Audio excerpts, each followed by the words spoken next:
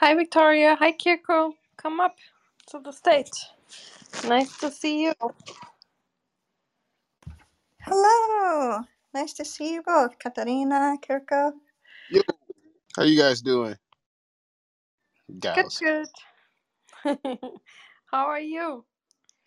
Pretty good, man. About to run all these last minute errands before this goddamn hurricane from Chicago. So we not used to this type of weather. They said it's supposed to be like 7 to 10 inches of rain. I say rain. I'm used to snow, but rain. I don't even know how you gauge that.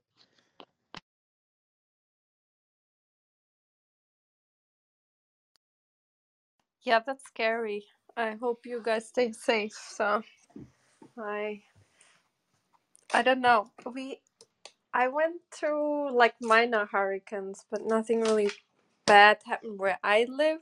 Like in other parts of Brooklyn, there was like stuff going on, but yeah, flatly I live a little bit up the hill, so usually we're fine. But yeah, I hope everything will be fine.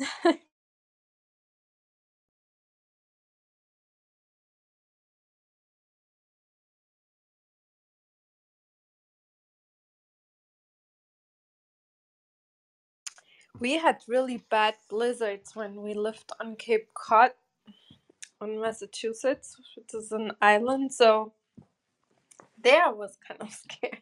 It was really strong wind and very cold. Oh, hi Orly. How are you? We are talking about hurricanes. How are you today?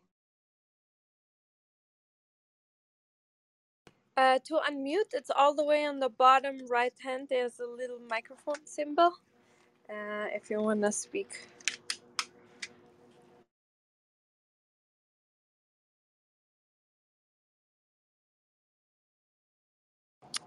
Can you hear us, Orly?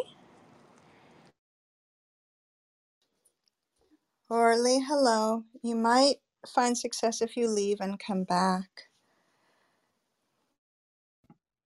I can hear you. Hi, everyone. Great. We'll start in around 6 minutes, so we still have time to hang out. Yeah. Kirko said he's preparing for the hurricane, and I was talking about really bad blizzards I was in on Cape Cod. It was really horrible. But yeah, I hope everyone stays safe. I jumped in. I just was listening when you said that about the blizzards, and I thought that you were talking about lizards. And so I was really interested to hear what kind of dangerous lizards I'd never heard of that are living on Cape Cod. Um,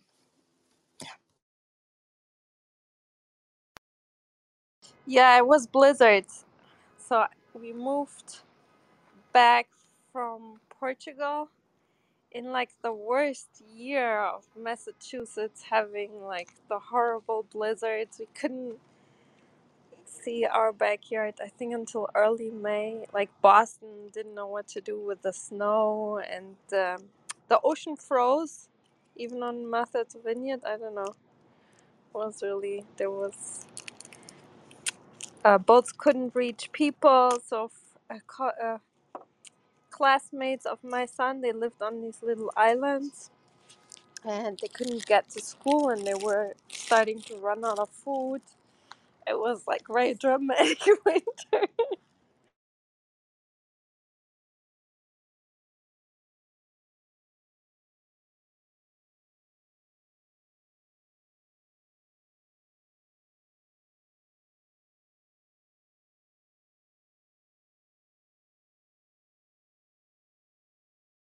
that sounds kind of picturesque, though. Were you out photographing? Back then I didn't do the photography yet, but it was like, we there were people playing. So we had the Marine Biological Laboratory has a saltwater pond, so kind of to put their boats and stuff, and the salt water was completely frozen, so people were playing ice hockey, but you also had then frozen ducks in the morning. And but yeah, it was kind of very special. It was like, you know, it's looked like Winter Wonderland somehow, but it was also kind of dramatic because people were out of power for like weeks. Because then the next one came, and the next one, it kind of didn't stop for like 3 months. So anyhow, So I'm reading 22 Feet of Snow in the room chat. How long does it take to leave a home if you're under 22 feet of snow? well, we were not allowed outside for almost a week to drive. So we really had to pack up food and stuff because it was not just a lot of snow, it was storm, real storm. And we gladly bought, I never, like, we arrived, it was this horrible winter, so my husband said, okay, let's buy a pickup truck. And then we sold it when we moved away. So that was very good, very fortunate decision because it was the only way to get somewhere and to I'm get thinking, to, sorry, go ahead. yeah, to get also to the institute. I couldn't get away like without that Well, I was thing. thinking because also you needed to load up your truck for all the food that you would need and supplies during that 22 feet of snow that's on you. Yeah, in the summer, so my son, he was a teenager, so we bought a little boat that he could um, pull with the truck. So friends of him from Portugal came, so they could go around these little islands around Falmouth. So that was fun also. So yeah, if you're on Cape Cod, if you have a boat and horrible winter, a pickup truck. Hopefully they're electric ones soon. So I pre-ordered the Cybertruck, but anyway. Oh my gosh. I wish it was prettier. The design is so lacking and harsh and unbeautiful. I But really like congratulations. it. I'm sorry, I apologize. I should not criticize your Oh truck. no, It's I gonna be great. it's totally fine, but I actually like the design. Like I like the rough, like it looks like cyberpunk type of. I don't know. I kind of like it. As it should be. I think we can slowly start. Only thank you for being so patient and waiting here and listening to our conversation. I hope it wasn't too, you know, too annoying. So, welcome everyone to the Science Society. And of course, a special welcome to our guest speaker here today. And before we start, let me give you a short introduction so you get to know our guest speaker a little bit, and then we'll go from there. So, Dr. Orly Lazarov, she's a professor of neuroscience in the Department of Anatomy and Cell Biology at the University of Illinois at Chicago. And she was a graduate student at the Weizmann Institute of Science in Israel. And she was part of the research group of Professor Michael Schwartz. And there she studied the crosstalk between the immune system and the central nervous system in relation to nerve trauma. And she won the Feinberg Graduate School Fellowship of Distinction for her outstanding achievement in studies and research at, and the Feinberg Graduate School Award for her distinguished PhD as a distinguished PhD student. And then she joined the group of Professor Sangram Sisodia at the University of Chicago, where Dr. Lazarov studied the multiple aspects of Alzheimer's disease and neuropathology. And she was pioneering studies showing that in addition to genetics, environmental factors play a really major role in the formation of Alzheimer's disease.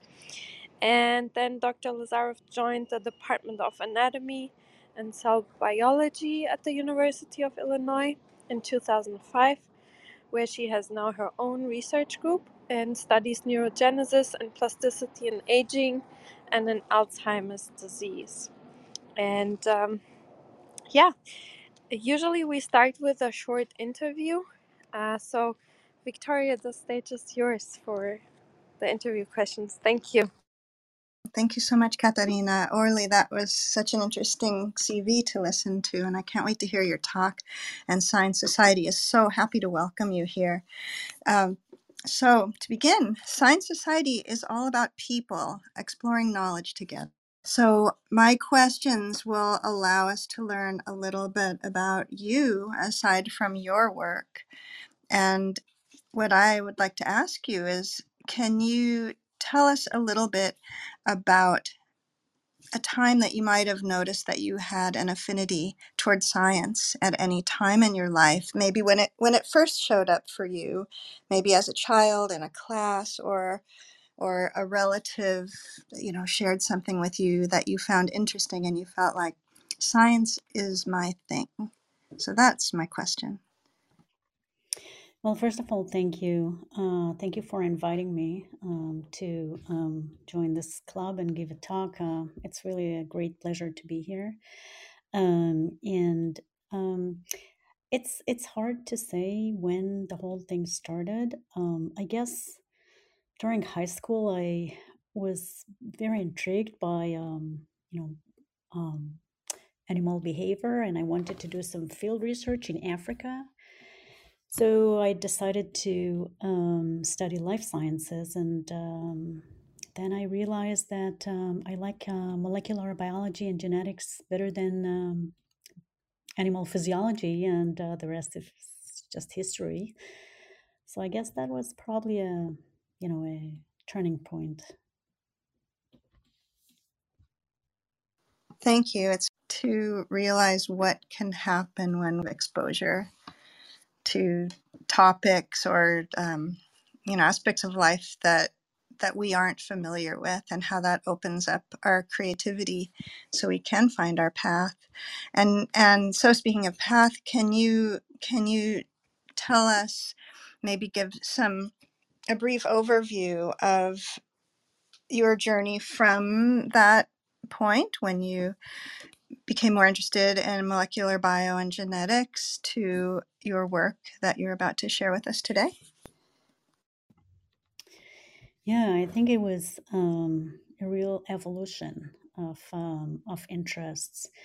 Um, I guess I think it is really interesting because science is all about questioning, right? It's all about not taking things for granted, but always questioning the dogma. And I guess it was just an evolution of studies that I've read and was very intrigued by. The brain, I think, has always been a major interest of mine, and how to develop therapy for brain disorders has always been a major challenge. And I thought that this is something that I would like to learn more about. And during my graduate years, I was fascinated by different aspects of brain plasticity and regeneration. And when I started um, learning more and more about Alzheimer's disease, I realized that, and I will talk about it a little bit. I realized that there are aspects that are unexplored in the field, and I was very intrigued by that. And one of them is hippocampal neurogenesis that I'm going to talk about today. So about 20 years ago, when I started researching, I realized that there's very little that is known, but actually I could see the connection between hippocampal neurogenesis and Alzheimer's disease very much early on, and the rest is history. I'll definitely talk about how that evolved into the work that we are presenting today. So fascinating. Thank you. I have one more question, if I may. How, if you know, how is it that you felt comfortable questioning the dogma, as you mentioned, when other people may not feel so comfortable? What do you think it was that gave you that courage to trust yourself and your own questioning? I do believe that we have to live our lives questioning everything every day, right? So um, it's just, I guess, the acknowledgement that research tools are, as wonderful as they are, they're also limited. And if we acknowledge the limitation of our own tools and realize that we can show only what our tools allow us to show, then you come to the realization that as tools develop and we have more opportunities to reevaluate previous data, we should do that. And I guess it's not me being you know braver than others. It's just you know something that I guess I've been trying to implement in my personal life, and it you know obviously translated into my research as well. Thank you. I appreciate your answers. They're fascinating because also, aside from your research, we never know what sort of example or lesson we'll pick up from hearing someone's journey. And so it's always important to share and learn. So at this point, you're welcome to go into your talk, and if you'd like to have the Q&A following your discussion, then that's great. And if you prefer to have questions from the audience and people on stage to drive the shape of your discussion, then that's fine too. We, the moderators, are here to help make that happen. And sometimes people will put questions that they have for you in the room chat, and we can let you know about that as well. So all you really need to be concerned with is delivering your talk and enjoying the time here. So did you have any other questions beyond that? No, that's great. Thank you so much. I am happy to take any questions during the talk. I just need someone to speak up because I may not realize that there is a question somewhere. So if anyone has a question, please speak up. Otherwise, I'm happy to take any questions at the end of the talk as well. So whatever works for you guys. Fantastic. Okay, we will moderate the questions and we'll be sure to let you know. And Katarina has got your PDF right there. So the mic is yours. Thank you so much, Orly. Okay, thank you. All right, so good afternoon, everyone, or almost good evening. Depends on where you are in the world, I guess. And thank you again for the invitation to speak today. I would like to talk about our research in the last several years. We had very interesting observations concerning the role of hippocampal neurogenesis in Alzheimer's disease. So let's start talking about Alzheimer's disease first. We'll go to the next slide. And I cannot see the slide, so I'm not sure what slide you're pointing at, but if we assume that the first slide with my name on it is the first slide, then the next slide, the second slide,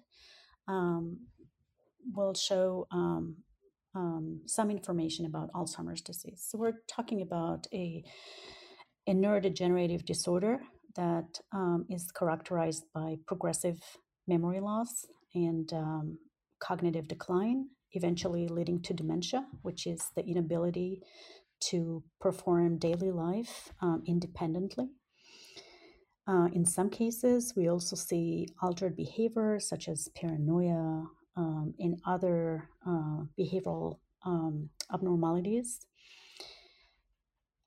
The interesting phenomenon of neuronal vulnerability is a very important part of Alzheimer's pathology. An area that is called the hippocampal formation, which includes the adrenal cortex and the hippocampus, exhibits high vulnerability of neurons. And in fact, neurons in the adrenal cortex die first in the disease. In about mild form of Alzheimer's disease, 60% of layer 2 of the adrenal cortex die. And in a more advanced stage, almost 90% of this layer is lost. And I'll talk a lot about the hippocampal formation. This is an area that is extremely important for memory formation, and we'll discuss that extensively today. In addition to neuronal vulnerability, the two pathological hallmarks of Alzheimer's disease are amyloid deposition, which are A beta aggregates that are a cleavage product of amyloid precursor protein, and neurofibrillary tangles, which are intracellular aggregates of hyperphosphorylated tau. There are other pathological hallmarks such as inflammation and gliosis and others. As you can see in the picture, you can see Dr. Alzheimer, who is the psychiatrist who discovered Alzheimer's disease. And next to his picture is the picture of his patient, Augusta D., who had a genetic form of Alzheimer's disease. So what is the difference between genetic and non-genetic Alzheimer's disease? The genetic is a familial form. It is an autosomal dominant form that is caused by mutations in either amyloid precursor protein or APP, presenilin 1 and presenilin 2. However, the vast majority of Alzheimer's cases do not carry these mutations, and they're caused by probably an unknown, would be fair to say, factor or factors. There are risk factors for the sporadic late onset form of Alzheimer's disease, such as age, ApoE4, aging, of course, TREM2, and other factors that you may be familiar with, such as type 2 diabetes, vascular disease, cardiovascular disease, are all risk factors for this disorder. So what do we know about Alzheimer's disease so far?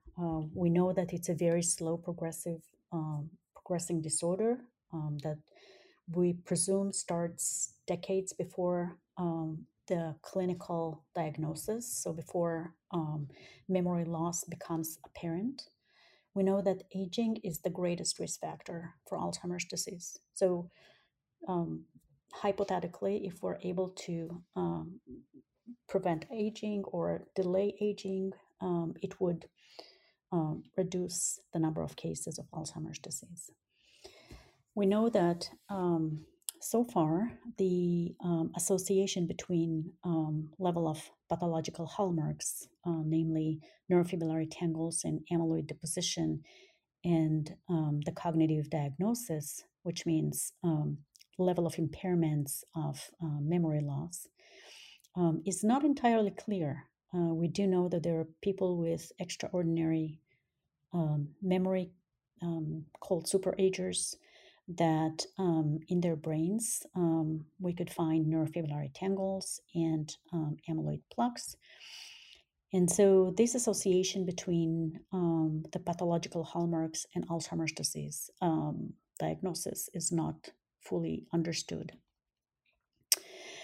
It is definitely possible, and I would think that some of the people in the field believe that what we are facing today is actually the realization that Alzheimer's disease is in fact an umbrella of subphenotypes and pathways. Different individuals could have different risk factors that would trigger molecular pathways that may be different, but would lead to the same end result, which is memory loss.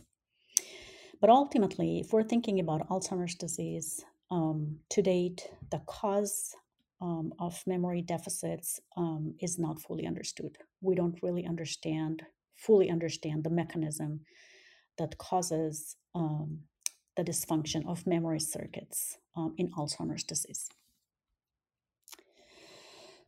So the memory circuit, as I mentioned before, is composed of the vulnerable neurons in Alzheimer's disease.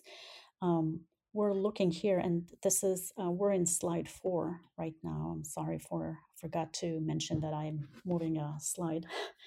So this is slide 4 right now. We're looking at the hippocampal formation, and you can see that neurons in layer 2 of the entorhinal cortex project into the dentate gyrus of the hippocampus. An interesting phenomenon and very unique of the dentate gyrus of the hippocampus is the existence of the neurogenic niche, which is a niche of neural stem cells that exists in the hippocampus, in the dentate gyrus specifically, throughout life. And from neural stem cells, which are multipotent, new neurons are being generated and incorporate in the granular cell layer of the dentate gyrus. They become granular neurons, and as you can imagine, since layer 2 of the entorhinal cortex projects into the dentate gyrus, new neurons play an equal role in the granular cell layer as those more mature neurons in terms of future role in the dentate gyrus. Now, this is a very unique phenomenon because in other areas or the vast majority of the brain, there are no stem cells. So neural stem cells is a very unique phenomenon that is actually in the rodent brain. We find in the hippocampus, in the dentate gyrus, in the granular cell layer of the dentate gyrus, and in the olfactory bulb, or in the subventricular zone that is connected to the olfactory bulb in that sense, because neural stem cells that differentiate into mature neurons migrate into the olfactory bulb. So indeed, only so far, 2 areas that are confirmed to have neural stem cells that differentiate into mature neurons, and the hippocampus is one of them. Now, the big question is, what is the role of new neurons in the dentate gyrus, and why in the dentate gyrus specifically, an area that is so important for learning and memory? So here in the next slide, you can appreciate that these are neural stem cells that have the capability to differentiate into all 3 types of brain cells, either oligodendrocytes and astrocytes, or into mature neurons. This process of neurogenesis takes about 4 to 6 weeks. During this process, neurons, or the new neurons, exit the cell cycle as progenitors and mature into new neurons. They're expressing different neurogenic and neuronal markers, and they are thought to play a major role in hippocampal function, such as pattern separation, associative memory, spatial navigation, and so forth. So to summarize this, we have here a phenomenon where new neurons are being incorporated in the dentate gyrus of the hippocampus throughout life and play a role in hippocampus-dependent learning and memory. Now, a big question is, does hippocampal neurogenesis exist in the human brain? Because if we are thinking about translating any potential findings into a therapy of the human disease, the human brain, we would be very interested to know, and I'm moving to the next slide, whether hippocampal neurogenesis does exist in the human brain. And indeed, several studies have shown from Fred Gage's lab and from others that indeed in the human brain, neural progenitor cells become mature neurons in the dentate gyrus. And very intriguing studies from 2013 have shown that approximately 1/3 of the neurons in the dentate gyrus are turnover, and that indeed every day in the human brain, about 700 new neurons are being added to the hippocampus. So I would encourage you to multiply 700 new neurons times 365 days times 80 years, and you will get a lot of neurons, a lot of new neurons that are being added to the dentate gyrus throughout life. However, this has been really questioned very seriously, but by several groups, and who reported that they could have not found any new neurons in the aging human brain. And so, to examine this possibility and to really assess for ourselves whether hippocampal neurogenesis does exist in the human brain or not, and what happens in Alzheimer's disease, and I'm moving to the next slide, we obtained postmortem brain sections from the Alzheimer's Disease and Research Center at Rush University. And those postmortem brain sections were of three major groups. One group was normal aging, so individuals that had intact memory when they passed away. The other group was of individuals that, when they passed away, had a diagnosis of mild cognitive impairments, which is the precursor, could be a precursor to Alzheimer's disease. And then the third group was of patients that, when they passed away, they had a clinical diagnosis of Alzheimer's disease.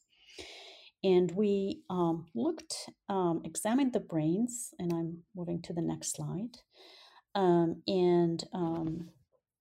asked whether, first of all, whether we're able to detect new neurons in the human brain, and second, whether we're able to find any differences between normal aging and Alzheimer's disease. And indeed, as you can see here in the graph on the upper left, we observed that in the normal aging group, which is designated here as NCI, no cognitive impairments, we observed, and you can look at the pictures underneath, and you can see that this confocal imaging of new neurons, DCX is double cordon, in short for double cordon, which is a proxy of new neurons. We observed that in the normal aging, there are there's definitely a substantial amount of new neurons that are being generated in the dentate gyrus of the hippocampus. Interestingly, we observed that in NCI and AD brains, the number of new neurons was significantly lower.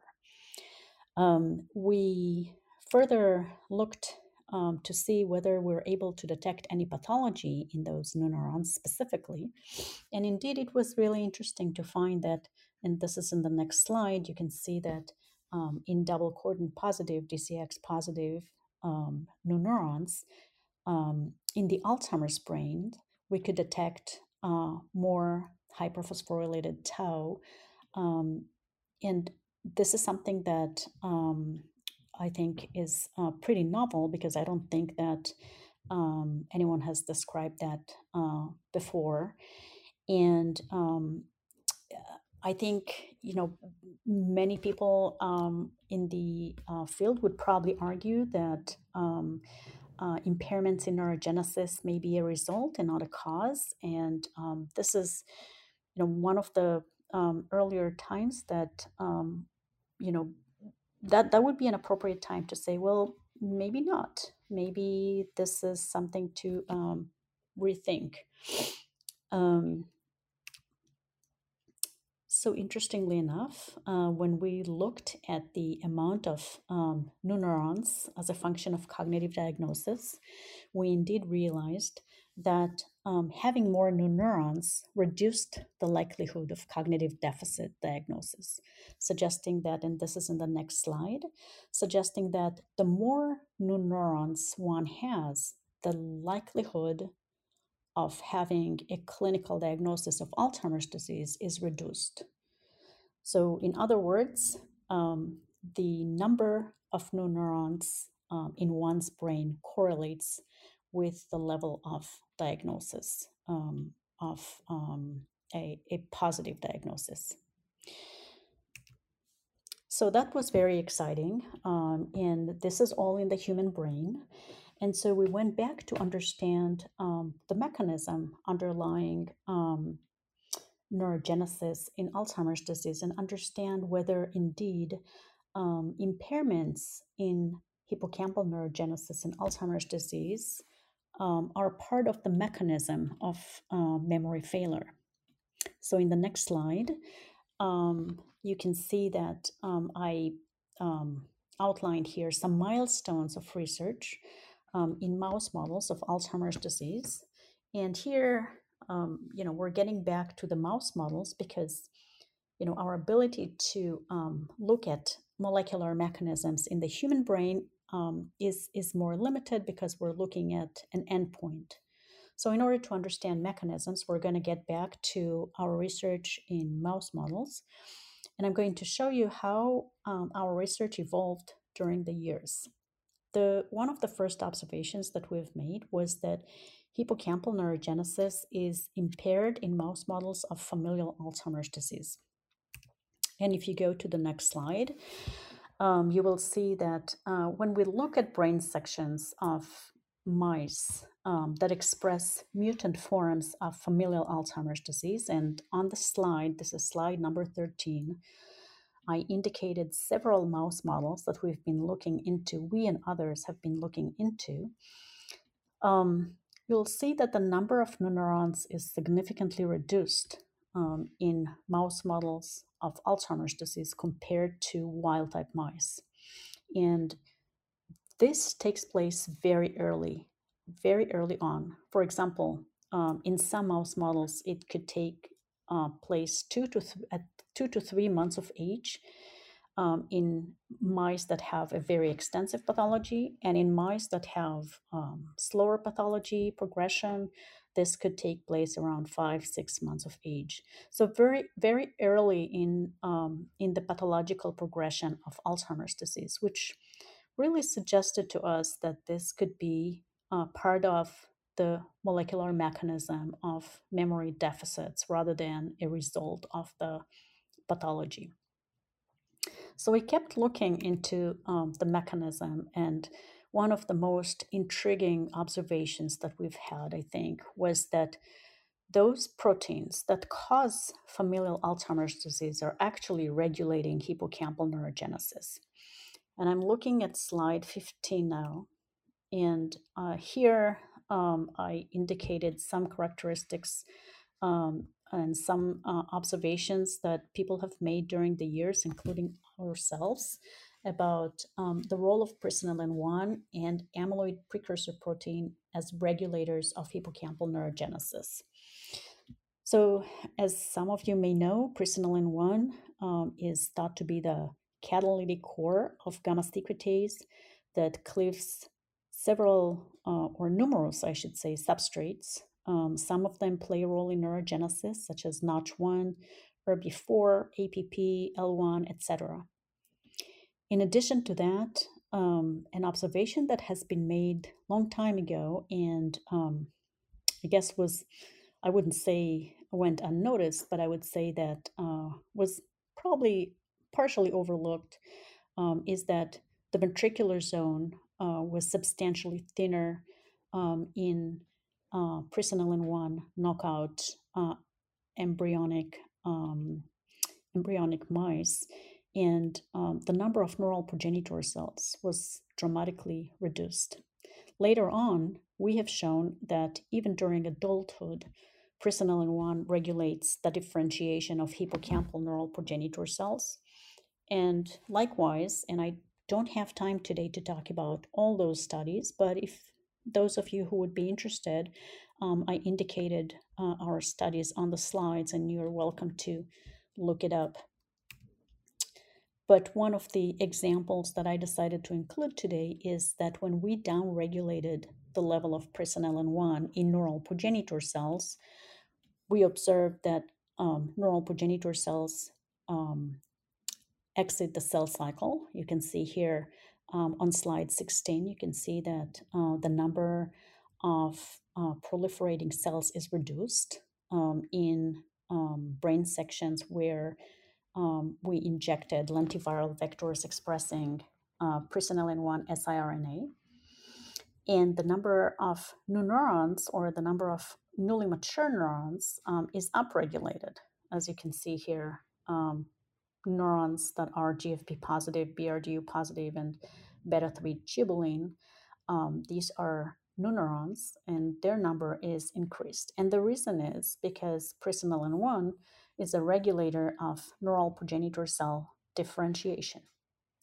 So what do we learn from that? We learn from it that indeed presenilin 1, which causes mutations in presenilin 1, cause um, familial Alzheimer's disease, is in fact a regulator of hippocampal neurogenesis, which is quite remarkable. I don't think, I don't think that we anticipated that 20 or 30 years ago. And indeed, to elaborate on that point, when we analyzed the morphology of new neurons that had a reduced expression of presenilin 1, we observed that their dendritic spines and the number of dendritic branching were all compromised. And this, you can see that on slide 17. And their survival, also on slide 18, you can see that the survival of new neurons and mature neurons that had reduced expression of presenilin 1, which is, just to clarify, reduced expression of presenilin 1, we think that mimics the real function of presenilin 1 mutant forms, because we already know that gamma secretase activity is reduced in the mutant forms of presenilin 1. And indeed, when presenilin 1 is reduced, we can see that there are less new neurons that are being that survive in the granular cell layer of the dentate gyrus, and their survival is compromised, which means the dentate gyrus layer is potentially thinner or less functional, which is I'm yet to show you this data. When we looked at the molecular mechanism of a reduction of presenilin 1 expression in neural progenitor cells, you can see here, and I'm on slide 19, you can see that levels of markers or proxies of stemness, such as nestin, and proxies of proliferation, such as cyclin D1, EGF receptor, PDGF receptor, are downregulated, while proxies of differentiation, such as neurofilament, are upregulated, suggesting that downregulating presenilin 1 in neural progenitor cells indeed enhances their differentiation, but also compromises their survival, their morphology, and their function. And when it comes to their function, you could see in, again, slide 19, you could see that levels of phospho-Creb, for example, a major regulator of neural progenitor cell survival, is downregulated. In addition, phosphobeta-catenin, very critical for their function, is also downregulated in those new neurons. So then the question was, okay, if we know that hippocampal neurogenesis is impaired in familial Alzheimer's disease, and we also partially know why, and shown that APP and presenilin regulate these processes, then the question is, if we deplete hippocampal neurogenesis, would that exacerbate learning and memory in Alzheimer's disease? And that was a pretty difficult task because Alzheimer's mice have impairments in learning and memory quite early on. But indeed, and I'm on slide 21, and this is a task that is relatively easy. It's a task that mice have to discriminate between two different contexts. And in the first context, they get a shock. In the other context that is very different, they don't get a shock, but they need to remember that they got a shock somewhere else. So they need to be able to discriminate between the two different contexts. As you can see here on slide 21, wild-type mice are easily performing this task. They learn it from day 1, and they're able to perform it through day 3 very successfully. When it comes to the Alzheimer's mice, you can see that Alzheimer's mice do not perform well on the first day, but then they'll learn the task and perform it successfully on day 2 and day 3. When it comes to mice, the familial Alzheimer's mice with reduced neurogenesis, you can see that they fail to perform the task on day 1, 2, and 3. So they were not able to learn the task at all. That strongly suggested that neurogenesis plays a major role in memory deficits in Alzheimer's disease. So then we asked the question, well, if this is the case, if we rescue neurogenesis, are we able to rescue memory?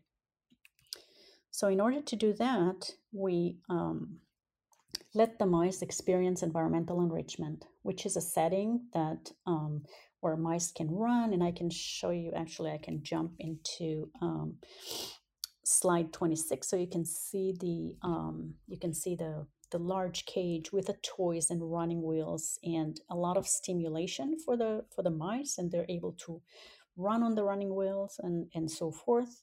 And indeed, we observed that those mice that experienced environmental enrichment exhibited greater level of neurogenesis. You can look in slide 23. You can see that mice that experienced environmental enrichment had more new neurons that incorporated in the granular cell layer of the dentate gyrus. And again, those of you who are interested in more details, the papers that we published are indicated on the slides. So the issue with environmental enrichment is that this is a stimulation that affects numerous aspects of the hippocampus, not only hippocampal neurogenesis. And so the question was, if we are specifically augmenting neurogenesis, are we able to restore memory formation? And that was the main next thing for us. So on slide 25, you can see our hypothesis. Augmenting neurogenesis may ameliorate memory deficits in Alzheimer's disease, and new neurons play a role in memory circuit in Alzheimer's disease.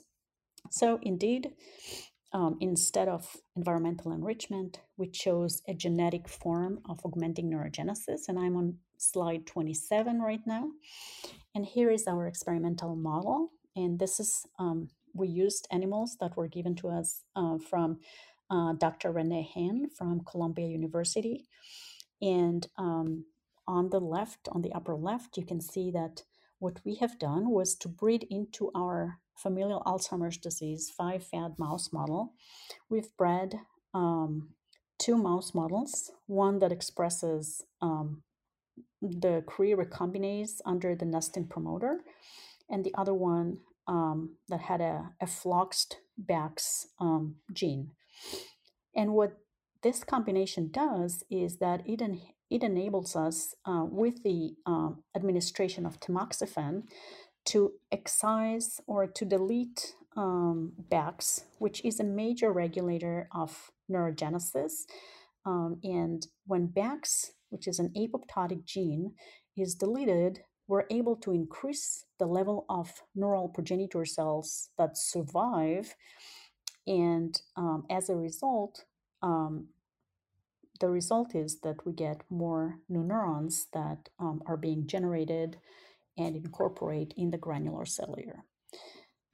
So on the right side here, you can see the quantitative analysis. And indeed, when we injected tamoxifen into those 5-FAD mice, the Alzheimer's mice, we observed increased level of neural progenitor cells and new neurons that incorporated in the granular cellular of the dentate gyrus. So the next step for us was to ask whether we're able to rescue memory when we have increased neurogenesis, level of neurogenesis. So here on slide 28, you can see that we tested those mice with augmented neurogenesis in two tasks that are hippocampus specific. One is novel object location here on the left, and I'm on slide 28. And on the right, contextual fair conditioning. And not surprisingly, the familial Alzheimer's disease mice performed pretty poorly on both tasks. And you can see that compared to the wild type mice in blue, the Alzheimer's mice in red performed very poorly and failed the tests. And those mice with augmented neurogenesis, which are labeled as TNBF, tamoxifen-induced nestin Bax familial Alzheimer's disease, performed almost as good as the wild-type mice, suggesting that augmenting neurogenesis in familial Alzheimer's disease restores memory formation in hippocampus-dependent memory forms. Both the novel object location and the contextual fair conditioning have been rescued. So to understand the mechanism by which new neurons rescue memory formation in Alzheimer's disease, we looked to see whether they are part of the memory circuitry. And we have done that by using a construct or an engram kit. Now for that, I have to explain what an engram is. The engram is a set of neurons that participate in the memory process. They get activated either usually during memory acquisition. These are scarce number of neurons in a specific layer or in several brain areas that get activated following memory acquisition, and they participate in memory storage and in memory formation and acquisition. So in order to understand whether new neurons are part of the engram, part of the memory storing circuitry, we used a memory kit that we obtained from Dr. Chenigawa's lab. And you can see it here on slide 29. This is a kit that, it's a viral kit that is composed of a promoter, CFOS promoter. And CFOS is an immediate early gene that designates the activation of neurons. and it is based on the TET-off system, which, in other words, when there's tetracycline is present, the tetracycline prevents the transcription of any gene that is downstream of the tetracycline transcription activator. When tetracycline is not present, the cells that express this viral vectors will appear as green, as you can see here on the right. These are green neurons that got activated and expressed successfully whatever genes are expressed downstream of the tetracycline element, tetracycline responding element. In our case, it's YFP, which is the green fluorescent protein, as you can see here in the pictures on the right. So using this engram kit, we asked whether new neurons are part of the engram during memory formation. And indeed, what we observed is that the total number of neurons that participated in engram was. They knew that everyone. I'm sorry. Is there any question? Okay.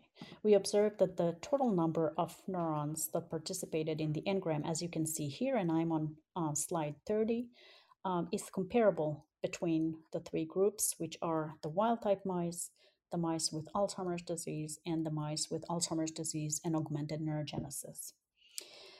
When we looked at the number of new neurons that participated in the engram, we noticed that the number of new neurons in the engram is significantly and severely reduced in the Alzheimer's mice, and that when we augment neurogenesis, we upregulate the number of new neurons that are being recruited into the engram.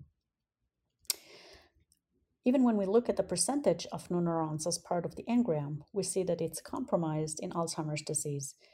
And following augmentation of neurogenesis, we rescue the number of new neurons that are being recruited into the engram. To understand whether those new neurons were also reactivated during memory retrieval, we looked on the next day of contextual fear conditioning and asked whether these new neurons would be reactivated following memory retrieval. And in order to do that, we looked at another immediate early gene that was activated in those new neurons called EGER1.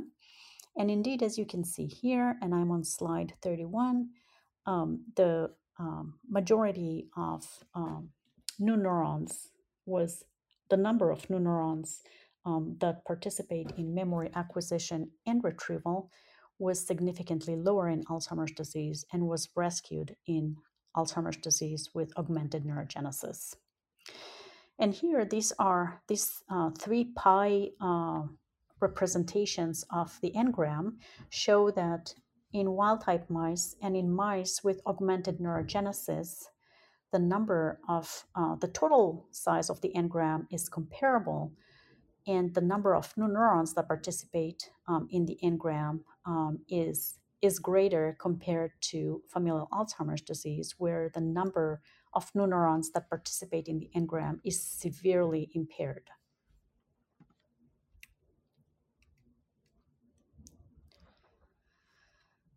To determine whether these new neurons that participated in the engram indeed have characteristics that can suggest that they participated in learning and memory processes, we looked at their dendritic spines, and indeed we observed here that those new neurons that participated in the engram following augmentation of neurogenesis had rescued synaptic density in familial Alzheimer's disease, suggesting that in familial Alzheimer's disease, the synaptic density of new neurons that participate in the engram and also of mature neurons on the right side, and I'm on slide 32, is significantly impaired. And when we augmented neurogenesis, the level of dendritic spines in new neurons as well as in mature neurons was significantly improved in all aspects. However, this is so far I've shown you a lot of correlation between the number of new neurons and the performance level in hippocampus dependent learning and memory, as well as the number of new neurons that participated in the engram. Now, the question is, are these new neurons really required for formation of contextual fear conditioning in familial Alzheimer's disease? In order to prove to ourselves that indeed the augmentation of neurogenesis is what is really required for the rescue of memory, we used DREAD. And for those of you who do not know what DREADs are designer receptors exclusively activated by designer drugs. And these are, we used, in this case, we used retroviral vectors, as you can see here, and I'm on slide 33. You can see retroviral vectors expressing HM4 receptors. When we treated them with the specific actuator with CNO, we were able to inactivate specifically the activity of new neurons during the memory task. And once we did that, we noticed that the rescue of memory was reversed. In other words, mice failed to perform the task when new neurons were inactivated during memory acquisition, suggesting that indeed those new neurons that were augmented in familial Alzheimer's disease were required for successful formation of contextual fear conditioning. Very excited by these observations, I would like to tell you what that means. And here I have a scheme here, and this is on slide 34.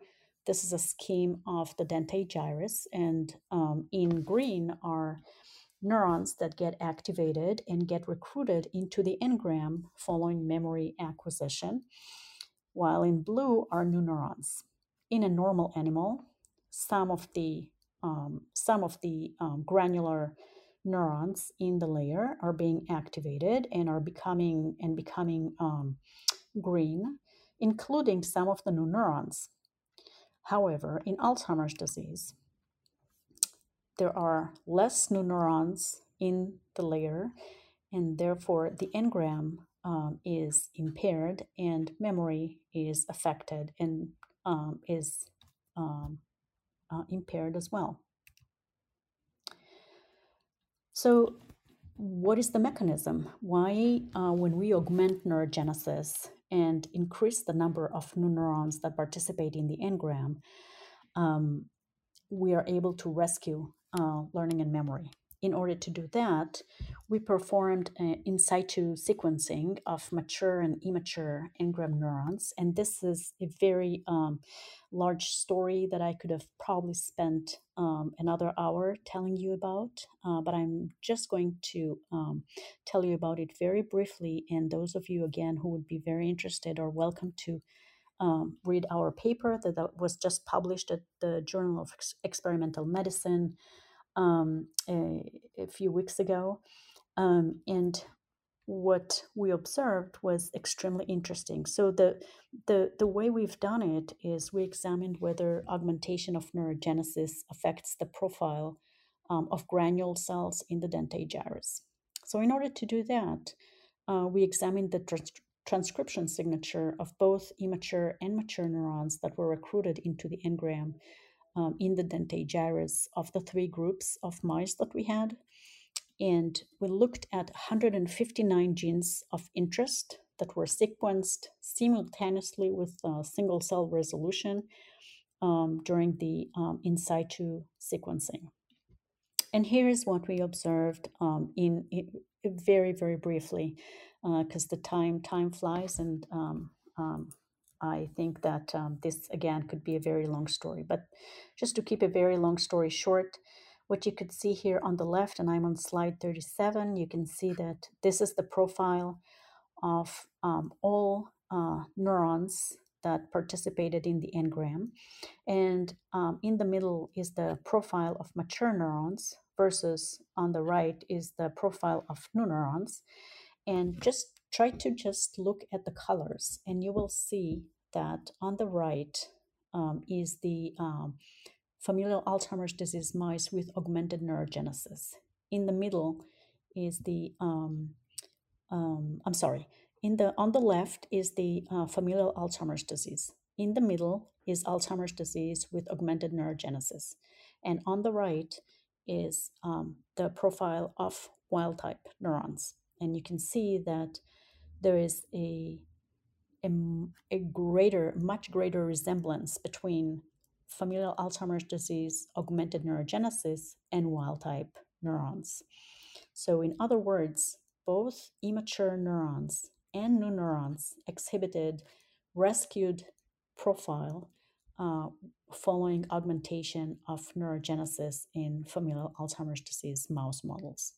And again, I'm going to keep this very, very short because I could have talked about it for at least several more hours. But those of you who are interested in the details of this in situ analysis are welcome to look in our papers. So, since I'm running out of time, I would like to summarize the talk and summarize what I've been telling you today, which is, first of all, hippocampal neurogenesis persists in the human hippocampus in aging and in Alzheimer's disease. Second, neural stem cells, progenitors, and immature neurons are detectable in the aging and Alzheimer's brain by protein proxies and their transcripts. The number of new neurons and neural progenitor cells is reduced in Alzheimer's disease compared to age-matched individuals with no cognitive impairments. The number of new neurons correlates with cognitive diagnosis, and having more new neurons increases the likelihood of normal cognitive diagnosis. We notice that deficits in hippocampal neurogenesis plays a role in memory impairments in Alzheimer's disease, that new neurons get recruited into the engram during memory formation, and indeed, defective hippocampal neurogenesis results in an impaired engram that is manifested by memory deficits. As soon as we enhance neurogenesis, we're able to rescue the engram, leading to the restoration of memory in Alzheimer's disease. And this is just to take the time to thank the wonderful students and lab members and collaborators that participated. The human brains were examined by an MD PhD student, former student of mine, Matt Tobin, and by a graduate student at my lab, Amit Dasuki. And they are, and I'm on slide 39. The engram study was performed by Rachna Mishra, a former postdoc, and by Tronga Fan, Muskan Gupta, Pavan Kumar, and Zach Morrissey at my lab.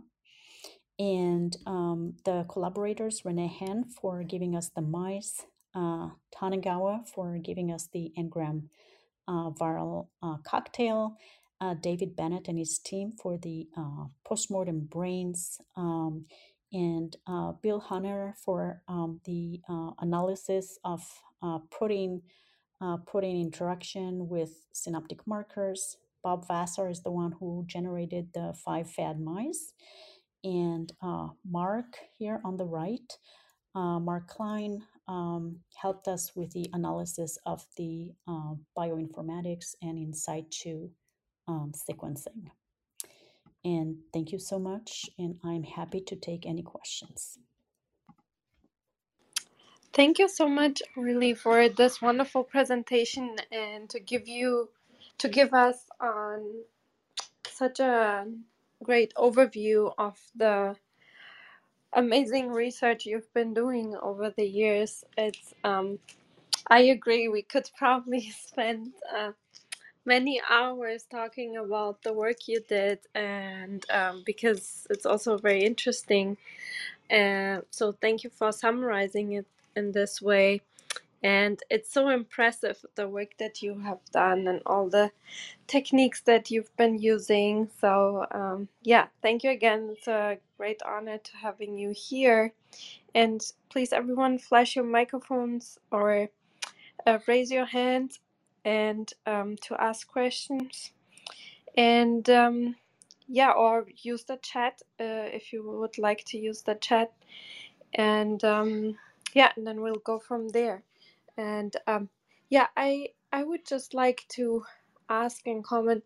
I really think that it was interesting also in your CV that you were very early on interested in the connection between the immune system and the neural system. I think it was very early that you did this. I know a lot of people are interested in it now, but it was kind of early on, and that was already so impressive to me to read that. And you really showed really well the mechanism that you could even show the integration of the new neurons in the system in a functional way. That is really impressive. And do you think that since you showed this mechanism, how this works, do you think we can translate that also to maybe Parkinson if we would use stem cells, to transplant stem cells into the brain, that by the research you've done, that you could basically figure out how to functionally use the stem cells to maybe also help people with Parkinson and other disorders. Thank you. Yes, so I think for the research that we do concentrates on learning and memory. And I think that for forms of Parkinson's where there's dementia involved and there's loss of memory, I think that could definitely apply. When it comes to other brain functions that are motor function and so forth, then we're talking about a, a different sort of intervention. We're talking about whether we are able to direct stem cells into other brain areas and have them incorporate in a functional manner and perform the tasks that local neurons perform. And this is a little different, and probably we're probably hoping that one day that will happen. But this will definitely require further research. Yeah, thank you so much. So yeah, I hope you get all the funding to figure out all of our problems, but not all. But yeah, it's a really amazing. And please flash your microphones, Dr. Shah. And please go ahead, and then Dennis, Kyoko, and Marcus. Thank you so much. Yeah, thank you for sharing your wonderful work with us. And a couple of questions came in my mind. So we know that about the insulin resistant because you just talked about the tamoxifen.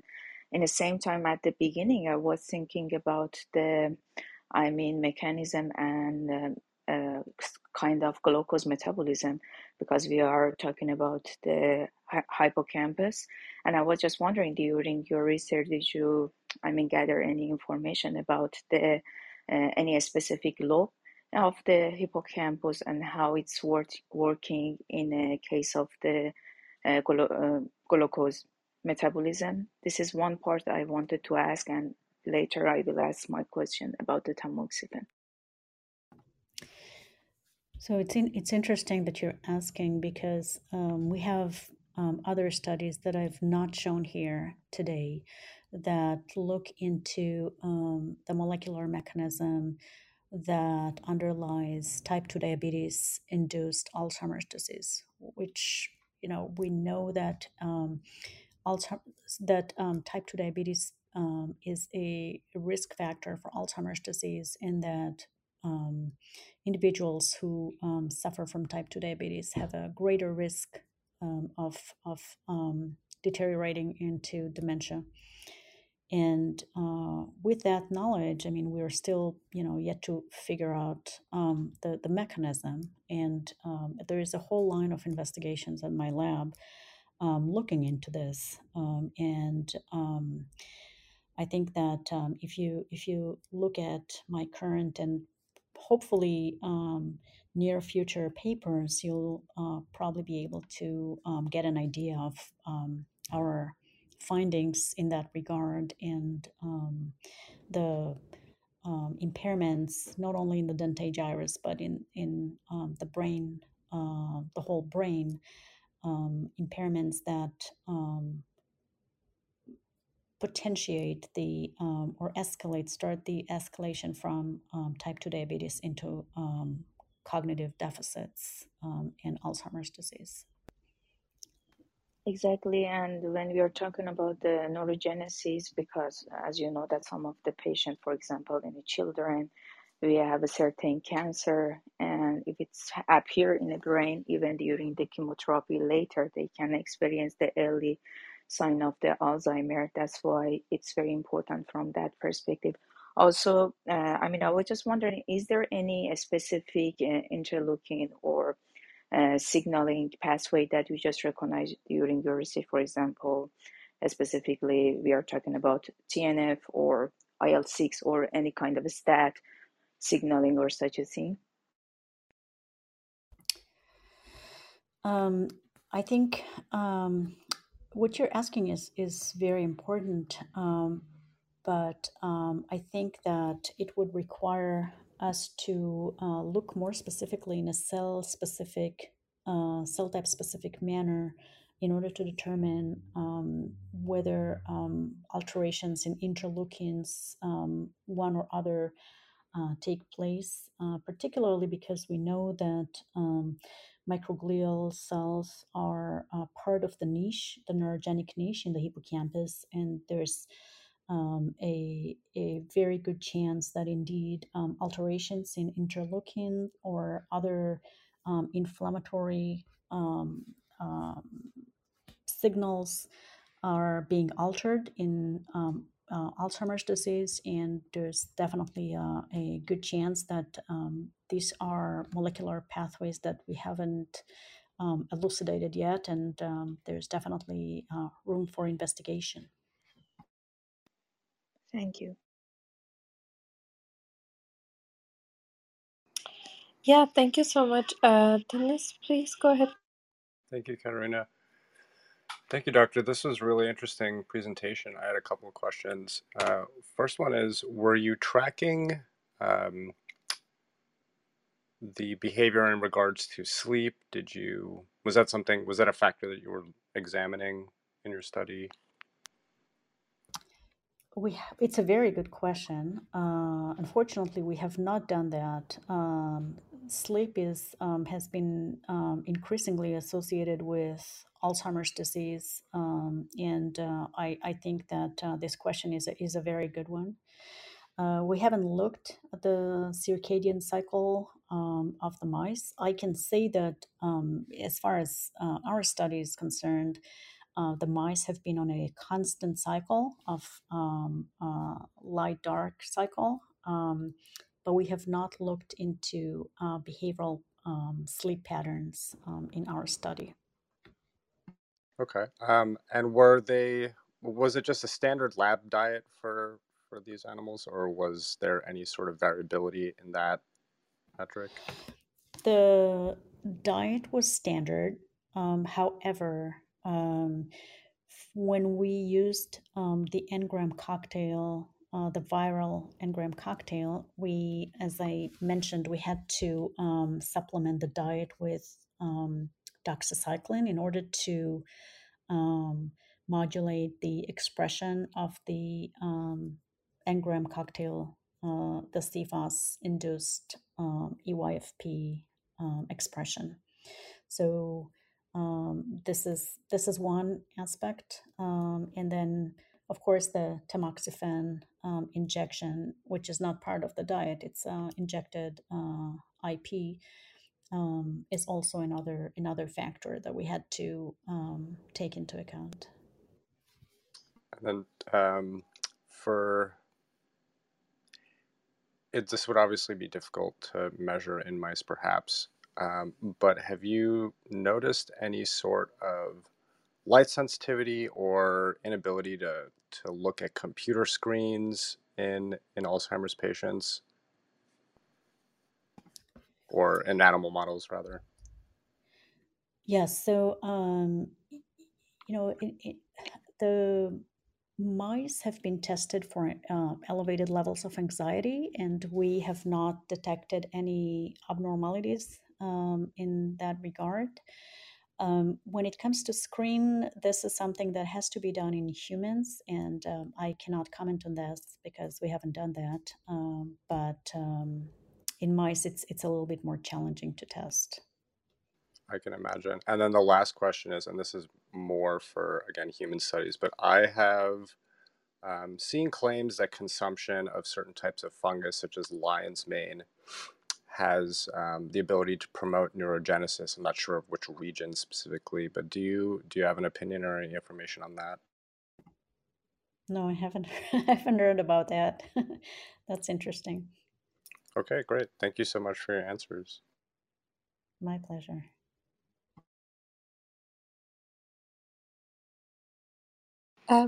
Yeah, Marcos or Kyoko, did you have a question? I don't. This is a great presentation, though, man. Thank you. Thank you. Marcos, did you? Yes, hello. Yeah, so I'm a radiologist, but I used to work in neurology and neurosurgery and psychiatry, but only for like shorter period of times. But and I have a sister who has Alzheimer actually in Germany. What I wanted to mention is, and I'm sure Oli was very nice to present that, is that I'm sure you know that person Dale Bredesen. Is that a guy? It's a neurologist from UCLA who wrote that book, The End of Alzheimer, whatever that means. Have you heard of him? Just curious.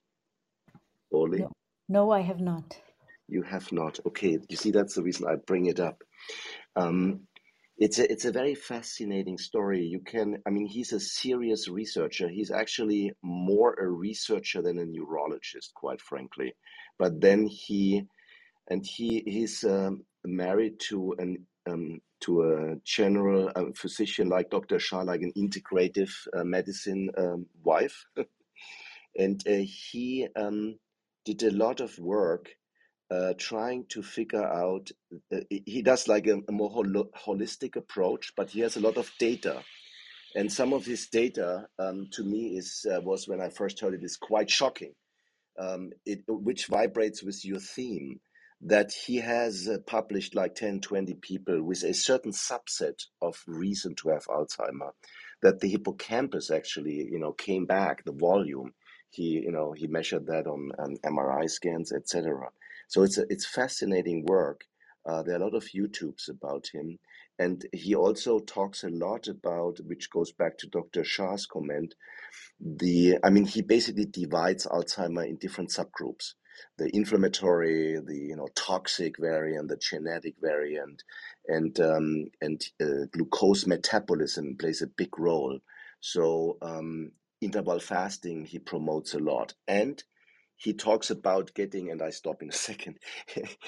he talks about getting, like, being tested, which I did because of my sister when I'm in the 50s, and see what your predisposition is genetically, metabolically, etc., and then trying to find means to prevent it or do something about it. Fascinating work. I wrote it in the chat, so I think it's worthwhile to look that up. Well, I think, generally speaking, I think the idea of testing, especially if one has a familial form in the family, it's worth testing, and even if it's not a familial form, right? Even if there's a greater risk of cardiovascular disease in the family, or some kind of cerebrovascular stroke in the family, it's worth testing. Diabetes. And I would agree that there's a lot that we can do. Now, I wouldn't dare to say that we can totally prevent the disease. I would not dare to say that we can at this point cure it. But I would say that there are measures that could potentially um, delay maybe the onset and maybe the severity of the disease. And again, those measures are, almost common sense, right? Which is a diet and exercise and keeping your brain occupied by challenging your brain, right? So there's the term of use it or lose it, right? That is we're all familiar with. Challenge your brain, learn new languages. Now again, this is always a good good methodology for great aging, right?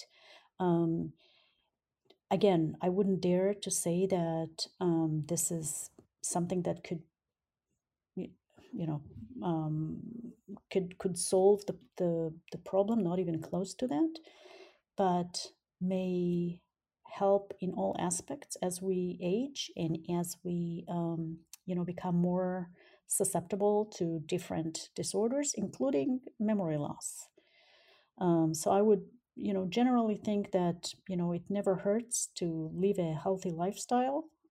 And that could prevent not only dementia, but a whole array of brain and systemic disorders. Um, that said, I do believe that we will have to have some sort of intervention in order to fully prevent and cure pathology. If I may, really quick follow up. That is maybe a little bit related. We had here a few months ago Dr. Yi. He was a professor of Emory University. Now he's back in his hometown in China. Who published paper in Nature that FSH blockade improved cognition in mice with Alzheimer's disease. Did you see a difference in male versus female in stem cell levels maybe after So, a certain age? Yeah. well, so the gender difference in Alzheimer's disease is well known. Females are at greater risk. The severity of their disease is usually greater, and the onset is earlier, generally speaking. Um, when it comes to neurogenesis, we have not seen a gender difference. That's not to say that there isn't. It just means that we have not detected one yet. But again, there are so many aspects to study that I would not dare to say that it doesn't exist. I would just say that we haven't detected one yet.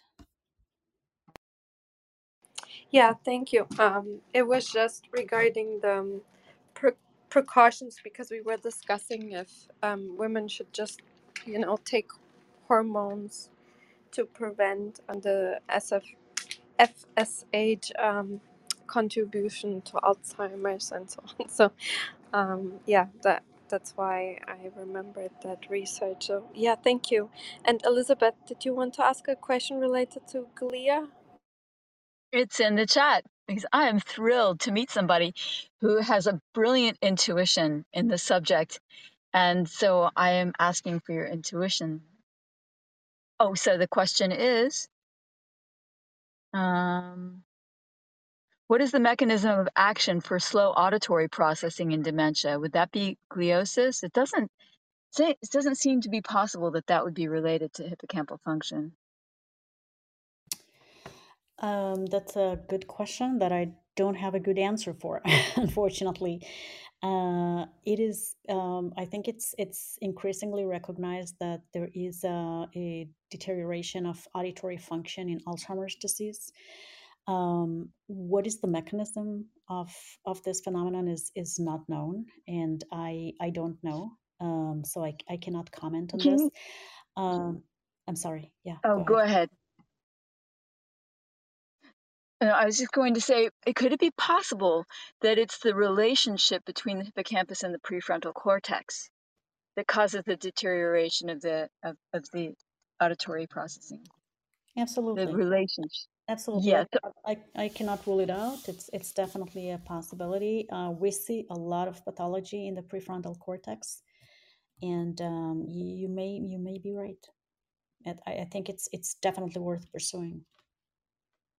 Thank you. And did you really say that the female, you had mostly female mice in your study, right? Correct. And did you find that there was, that the female mice had worse or earlier degeneration? They do. The mouse models of familial Alzheimer's disease clearly show an earlier and more severe phenotype for females, and their pathology progresses faster. Does that depend upon whether they're housed with males or housed, does that does it depend on the housing? I mean, their interpersonal relationships, It does. inter-mice relationships? So I would say that it's independent of the housing, though in our case we keep them separate from the males because when males and females are kept together in the same cages, this is considered a breeder cage, which changes the whole dynamics. And interferes with the whole. I mean, if the female gets pregnant and there's pups, it changes the whole dynamics in the cage and introduces additional factors that would be very difficult for us to control. And therefore, we always keep females and males when it comes to experimental groups separately.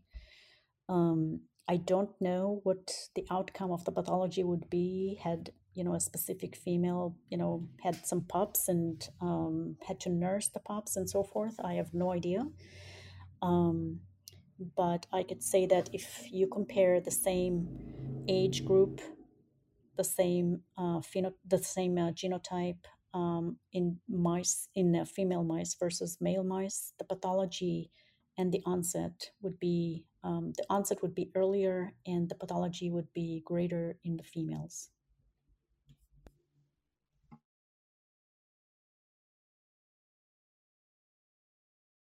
I had a follow-up question from the audience. How did you measure anxiety exactly?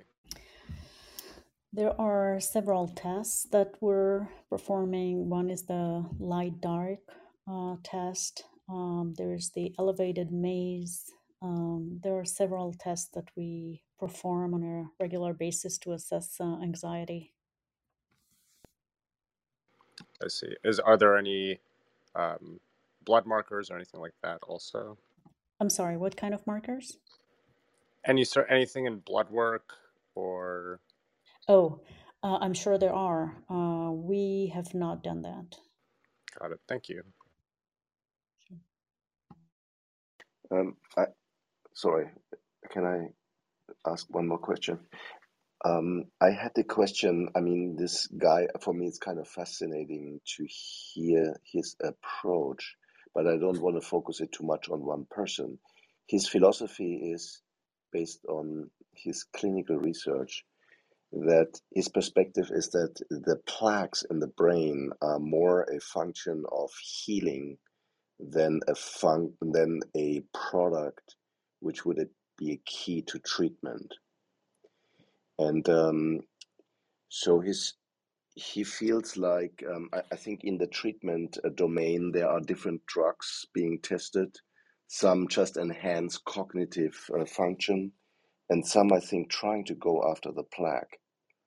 And I wonder if if if you can follow his little unique, maybe a little bit at the rim of the medical spectrum perspective that it might be smarter not to go after the plaque, but to accept it as a sequelae of something going wrong and go after the going wrong first. Yes, you're right. So the perspective of the field has been changing in that regard. Back in the days, we used to think that amyloid plaques are the to go after thing. Obviously, amyloid plaques are abnormal accumulations of whatever it is that sticky proteins that accumulate in those areas, and obviously they occupy space if nothing else, right? But they're not supposed to be there, and they're not part of the healthy brain, right? So we would agree that these are probably lesions, right? Whether these lesions are actually um, helping get rid of toxic um, peptides or other substances, that may be. Um, and the field has been moving towards hypothesizing that indeed these are the soluble parts that eventually get aggregated in the form of amyloid plaques. And therefore, it is not so much the amyloid plaques that we need to go after, but more of the soluble toxic peptides that may be the precursor of those plaques. And I think that's what you're referring to. Um, this is, this is definitely a possibility, and it is definitely, something to look into. And there are many labs that are looking into this possibility, and to go after the earlier precursors that have a putative toxic um, influence on different cell types. So this is definitely a possibility that I cannot exclude, and it's definitely valid. And I I think that it makes sense.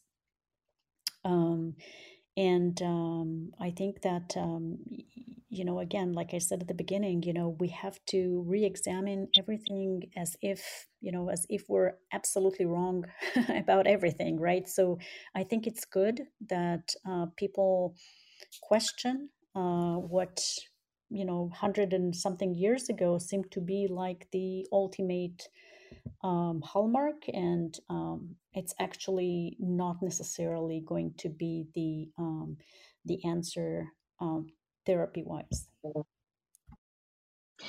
Is it possible that those changes, those tangles, and are all healing from gliosis? And would you call gliosis a separate disease from from hippocampal damage, so that we could separate dementia and Alzheimer's and call them what they really are, the underlying processes?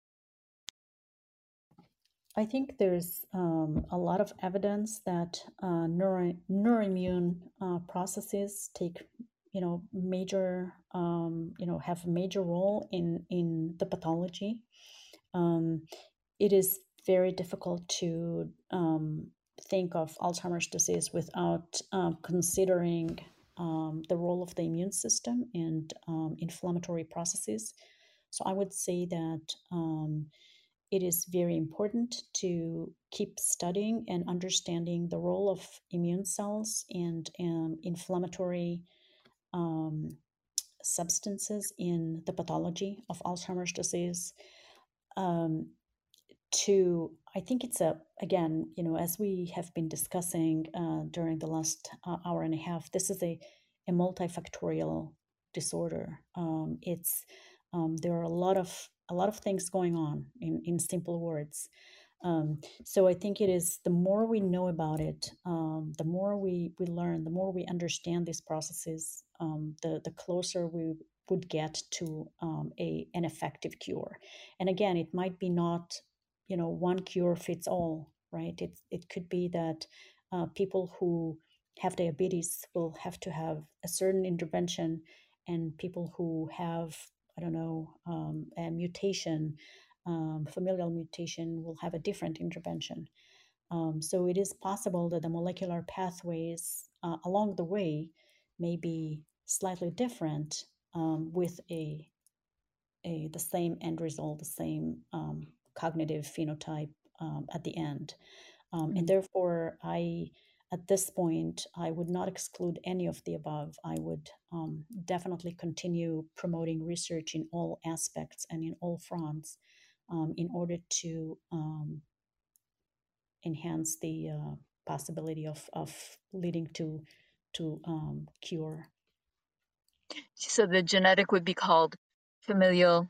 The gliosis component would be called glial Alzheimer's disease.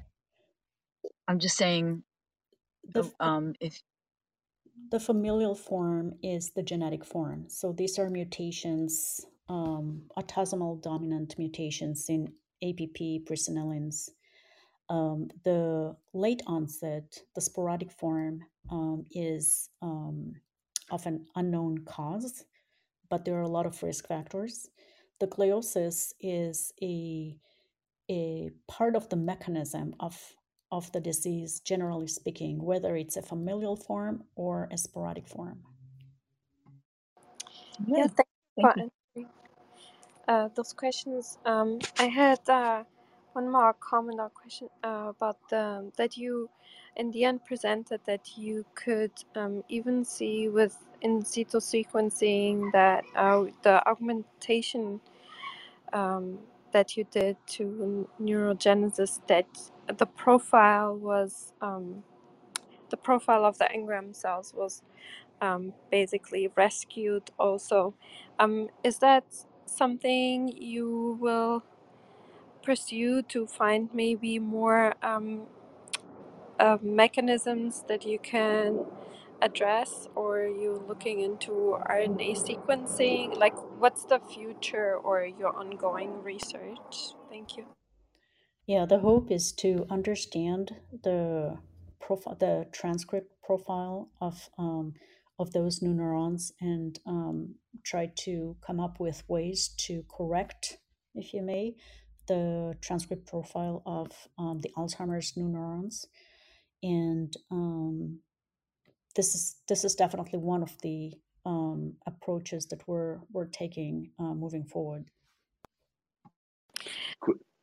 If I, is there actually less likelihood or more likelihood in people with Alzheimer's to have epilepsy?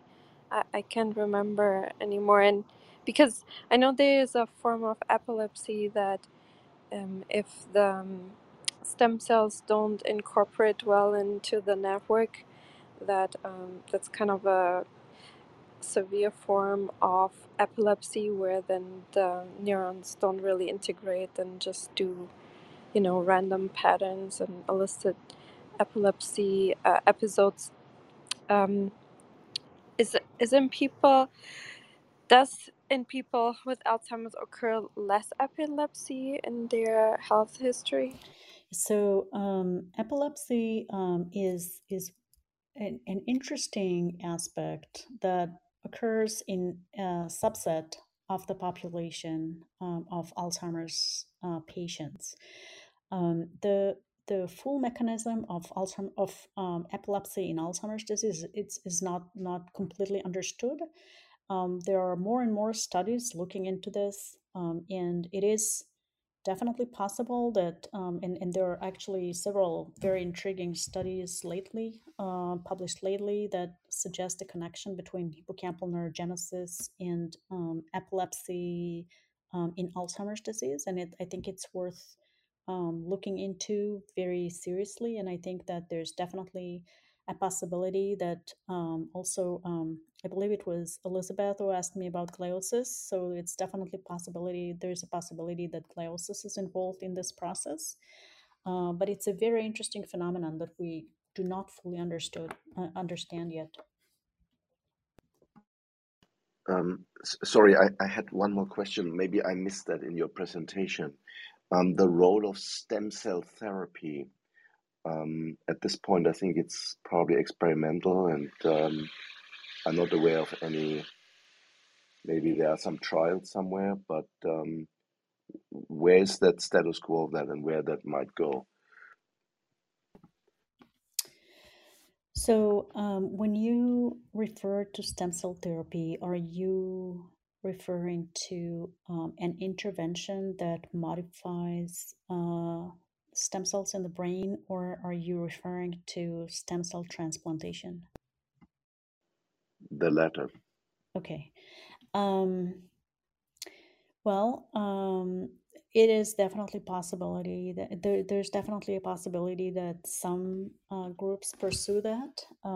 I personally, my group is relying on the fact that neurogenesis occurs naturally in the hippocampus, and therefore it would make it easier for researchers to find ways to modulate endogenous neurogenesis rather than transplant exogenous cells into the brain, if it makes sense to you. It's something that, if you think about it, especially as a neurosurgeon, you know that any intervention is partially an injury as well. So if we had to prefer whether we would like to modulate existing neural stem cells in the brain rather than injecting, stereotaxically injecting or peripherally injecting neural stem cells into the brain, we would prefer to modulate the endogenous And ones. and what's the status quo of that former version to stimulate the brain cells yet already existing? Are there any studies or any controlled trials So available? there aren't clinical trials available yet, but this is where we're heading. This is where my group is I heading. see. That's what we're hoping to achieve. Yeah, I think that was a great last question to say that you're heading that way. And we've been going over 90 minutes, so I wanted to give you, um, a break from us. you Thank you so much for sharing your really amazing research with us, and I hope all the best for your research and future clinical trials. For me, when I think it looks really promising, and I'm very hopeful. So I really appreciate, and I think the feedback of these rooms and these talks are that people feel more hopeful about the future because of people like you and the work you do. So thank you so much. And yeah, I hope you enjoyed it and come back sometime. And yeah, thank you, Oli. Well, thank you so much, and thank you for having me. Yeah, and thank you everyone for coming and asking questions and commenting. We really appreciate it. That makes the discussion really interesting. And I hope I hear you all back soon. We'll have more rooms in the future. We'll have tomorrow Dr. Salis talking about how he uses how he uses biophysics and machine learning to design organisms. And then we'll have Dr. Venkat Arami talking about glioblastoma and how it manages to invade the brain. And on Friday, we'll have Dr. Goodyear talking about how he developed a technique to visualize heartbeats in vivo with an antibody dye. So yeah, thank you so much. Thank you, Orly, that you shared your precious time with us, and we wish you all the best. And thank you. Thanks, everyone. Thank you. Okay, I'll close the room in 3, 2, 1. Bye, everyone. Bye.